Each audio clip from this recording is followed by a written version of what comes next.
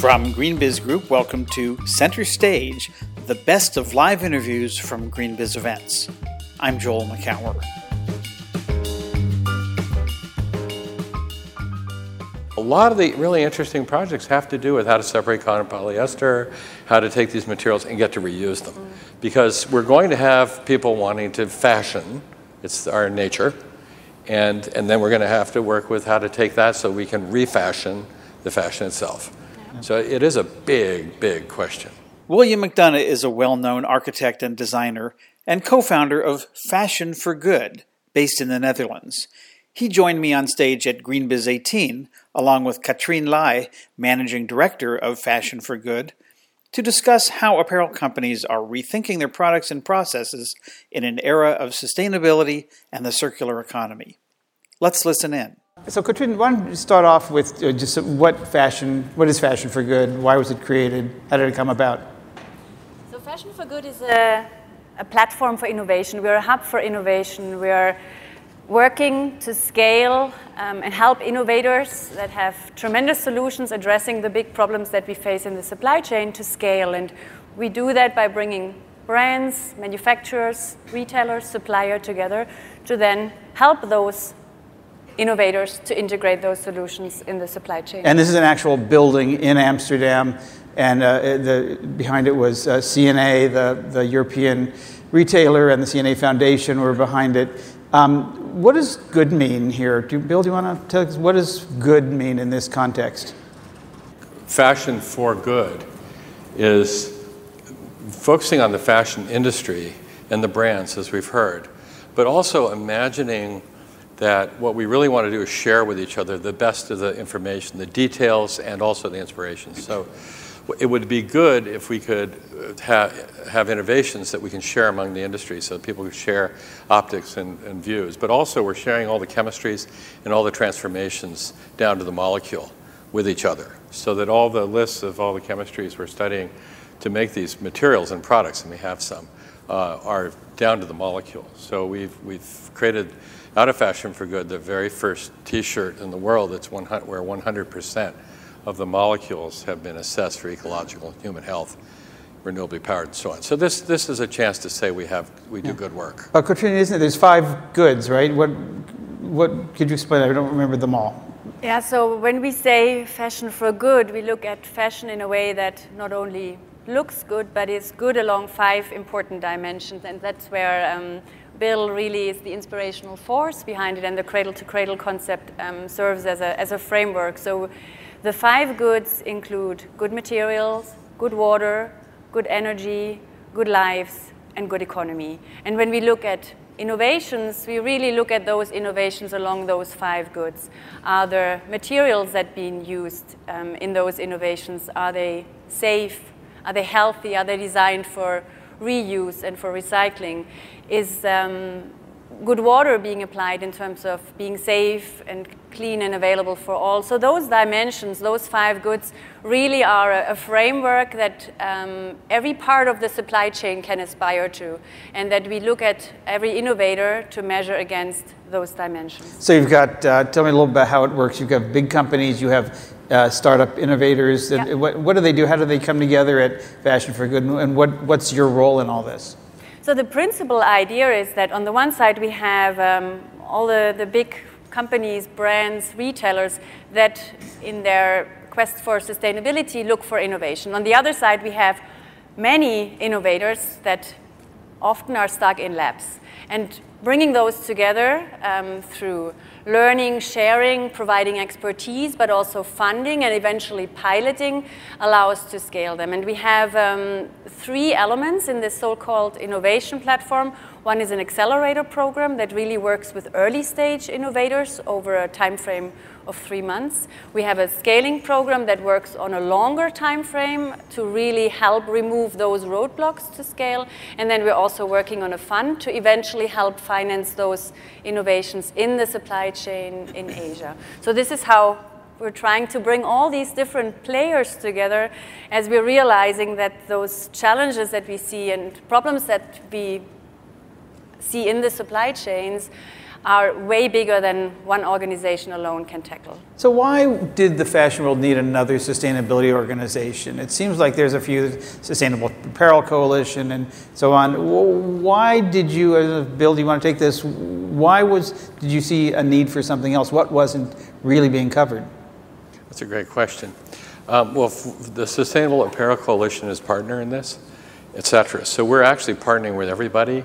We're just trying to fill in some of the missing pieces that people could benefit from. So for example, I think to build on what Katrin just said, if you want to look at different dye technologies, wouldn't it be great, since each company might make a bet, but it might not be the right bet necessarily for the whole industry, or they have to keep it secret because they're doing something proprietary? We're basically saying, let's all take a look at all the different dyeing techniques that are coming. Let's invest in them. Let's see what's out there. And then the companies can come in and say, wow, look at that. This one seems to be working really well. And it can start to scale because it's something worthy of the industry. That's an important part of this open sourcing of what's going on. At the other end of it, we didn't have anything that went down to the molecule. So one of the other great things about Fashion for Good that's particularly exciting for me is that as we do the cradle-to-cradle assessments with all the assessors and the scientists going into every dye down to the molecule, it's encouraging the dye companies like Huntsman, like DyeStar, and so on. They're getting cradle-to-cradle certified. Now you can go into Fashion for Good, and all the process and the technique and the companies making these healthy, safe materials are all open and public to you. So you could say, I'm going to make something that's clean and safe, and you can go quickly and get to the details all the way to the molecule. That has been, we don't have that anywhere else. Is there an analog for this in any other sectors where this has been done, this kind of collaboration and filling in the gaps, as you call it? Yeah, it's interesting. I mean, the one I'm working on right now is plastics, which needs a lot of help. I don't really know that we've had this one at this level. So Katrin, you're 11 months into this now. You opened the doors in last March. What's happened since then? We're quite happy actually with the progress that we've made. So the one dimension in terms of progress is the amount of innovators that we were able to scout, screen, and then put through the program. We have now our third batch in the accelerator starting. We have 5 companies in the scaling program, so 25 companies in total already have gone through it. We have 6 corporate partners now from different parts of the fashion sector. And we're really working hard to move those companies now from coaching to piloting to eventually scaling them. So a lot of progress has been made, but in the end, our big ambition is to really provide impact at scale and look at those 5 goods and say, in 5 years from now, this is hopefully a set of companies that really has reached broad penetration and has affected those 5 goods along the following dimensions. Yeah. That's what we aim for. What's happened that you didn't see coming, that you didn't expect? Any big surprises? Well, I think what's really new in this setup, so to your point earlier, there are other consortiums, very important ones like the Sustainable Apparel Coalition, like the Ellen MacArthur Foundation that we work closely with and complementary with. Where we are working in is an innovation space, which typically is a space in the apparel world, sportswear companies. They don't necessarily collaborate on innovation. That's R&D, you want to keep your potentially competitive advantages to yourself. We're bringing those companies together to jointly discuss their innovation priorities, where we should scout, which ones we should select. So it's a collaboration in a pre-competitive space, and those partners are really opening up and working together and extremely enjoying and benefiting from this collaboration. I would not have expected this open sharing, this collaboration in this space. That's truly amazing and extremely impressive. I think there are a lot of people who look at this and say, fashion is inherently unsustainable, right? You're turning over the fast fashion, I don't know, 6, 8, 10, 12 times a year. There's a new line coming in. Is this really making and I'd love to hear from both of you on this, a material, as it were, difference, or are we just tinkering at the margins in this? Can you really shift the way fashion works so that from an environmental sustainability perspective, it's far from where we are today? Who wants to take that, Bill? Yeah, let's take that. That's a good one. So I think your point is extremely well taken. The average American, I think, has 70 garments a year now. So it's pretty fierce. So I think that if you go to the beginning of the system and the design, we are right now at a point, I was just meeting with a manufacturer yesterday, they've gone from 200 days from an idea to a garment in the market down to 20. So watch this go fast. And you look at young people not wanting to wear the same blouse on Instagram 3 days in a row kind of thing, and it's everything new, and it's cheaper to get a new one than it is to clean the other one. So you're right. The system is astonishing as a machine for delivering massive amounts of stuff. All right, but that then brings us to the issue of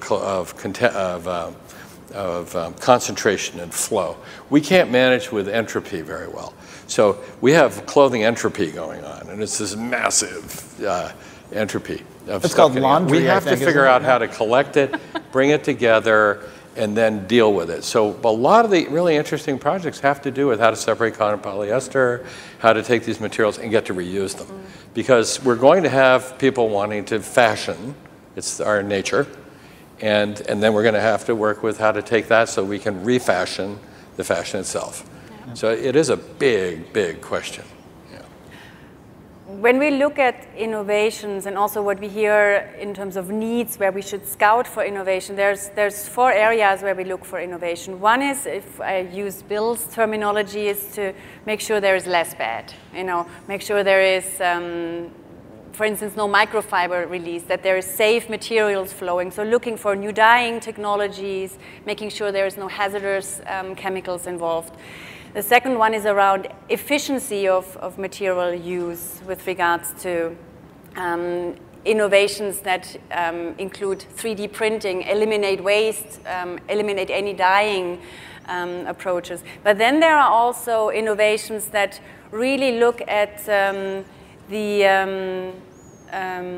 at new business models that allow to increase the usage of garments, which is, if you look at fast fashion, a huge driver with regards to the pile of clothes being produced. So we look also at resale models, we look at rental models, and last but not least, we look at how can we close the loop. What kind of recycling technologies do exist to address this huge amount of more than 70% of clothes that end up in landfill. So those 2 dimensions, everything that looks at the durability, that looks at reuse, that looks at closing the loop, is really something that fundamentally can move this industry towards circularity.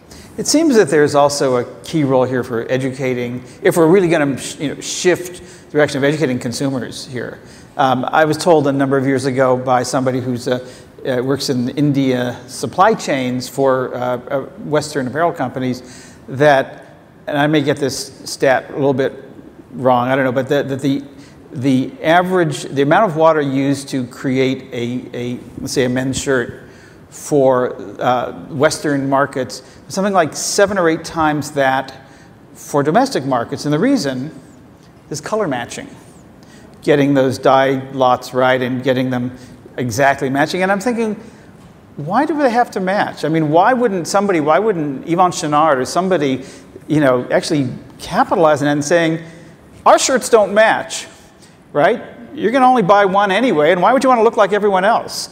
But to me, that's a reframing for the consumer that's saying, we don't have to have this, there's another way to buy fashion. First of all, is that part of, do you see that coming in Fashion for Good, part of your mandate? Yeah, it is part of our mandate. What I've described so far was the B2B side, if you want, really working with the companies. But we have in Amsterdam this beautiful canal house, and part of that that's where you're headquartered? Where we're headquartered, yeah. our first hub. So eventually we want to be present in more parts of the world. But in this house, there is a public exhibition where visitors can come in, learn about the challenges that the fashion industry faces, but also how they can be part of the solution, what they can do in terms of changes to their consumption patterns, what questions they could ask, how to shop differently. So bringing more awareness to the consumer side is part of our mission, and also bringing different players together to really share and learn. I want to get to some questions in a minute, but Bill, go ahead. Just while you were talking about the mill in India, I was reflecting on the mill that made the shirts that that Fashion for Good supported. The water leaving the factory, the only water leaving the factory is evaporation. That's one. You can drink this water. Two, the power is all from solar and wind, 100%. They're renewably powered. The people are treated with dignity and grace. The materials have been assessed down to the molecule. And it's at the price point of fast fashion. It's €7. So I think that idea that Leibniz had, which was that if it's possible, therefore it exists. He did 300 pages on that one. But I think for us, it's really the job is to make it exist so we understand it is possible. Great. Elaine, what questions do we have? Yeah, there are a few really good questions. I'm going to start with one which is about consumers. So, there's the aspect of millennials that are trying to vote with their wallet. But then, realistically, you sort of wonder, is it realistic to think that consumers will change their behavior and what they demand? And kind of going into the design side of it, do you design so the clothing lasts as long as possible to make it fashion as a service, or design it to make it less resource intensive because of how people just behave with fast fashion?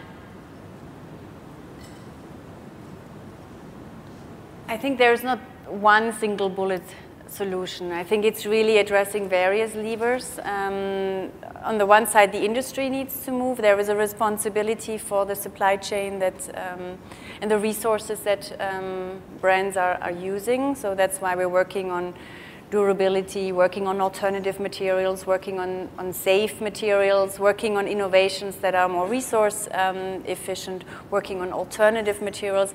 But then on the other side, it's also the education towards the consumers. How much do the brands get this? I mean, I know, CNA, we're going to do by the way, I'll plug the workshop we're going to do, the three of us and Jeff Hogue from CNA and someone else Deb from Ellen MacArthur. Yes, of course, from the Ellen MacArthur Foundation, right. How many brands, CNA's obviously gets this. They did this Cradle to Cradle t-shirt, which really broke some new ground. Are you hearing demand for this, or how much is it push and pull?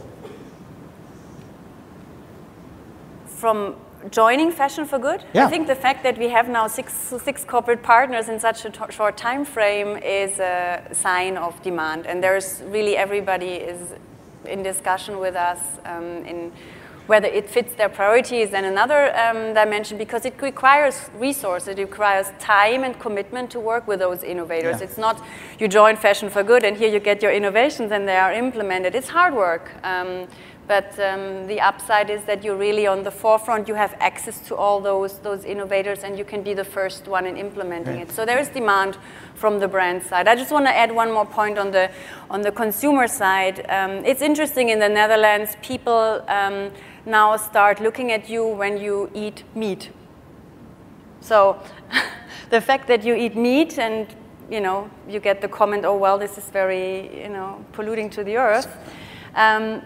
It's something that you wouldn't have thought 5 years ago. And looking at clothing, these questions are coming up now. So I think this is a trend that is happening with the millennials, but also across the board, that people are more and more concerned about a very personal item that they carry on their skin for a tremendous amount of time. All right, 6 companies down, 994 to go, or something like that. But that's a good start. Elaine, let's get another quick question in. Yeah, so There are a few questions, but one of them that I'd like to address is innovation. So you talk a lot about innovations that you're engaging. What do you think are the specific innovations that you find the most scalable? Scalability is one criteria that we apply when assessing and selecting those innovators, because that's our ambition. So we look at solutions, technologies, and process innovation that can be applied in the supply chain. For example, we had in our accelerator program EON ID, which is the first tagging system that allows for recycling eventually. We also have a 3D printing company, additive manufacturing, that puts different layers of cotton plus polymer than on it. Tamicare is the name. We have companies that have dyeing innovation using natural pigments. So all of those are processes, technologies that can be easily applied and hopefully do not require huge infrastructure changes in the supply chain. That's what we see as scalable. Great. Well, it's been a promising 11 months, and it's a very exciting project, and look forward to seeing a lot more. We're out of time right now. We'll be doing this panel this afternoon, but for now, please join me in thanking Katrin and Bill. You've been listening to Bill McDonough and Katrin Lai talk about fashion for good at the GreenBiz 18 conference in February 2018. For more Center Stage podcasts, go to greenbiz.com/centerstage. And while you're there, tune into GreenBiz 350, our weekly podcast covering the news and the people behind the news in sustainable business and clean technology. For all of us here at GreenBiz Group, I'm Joel McCower. Thanks for listening.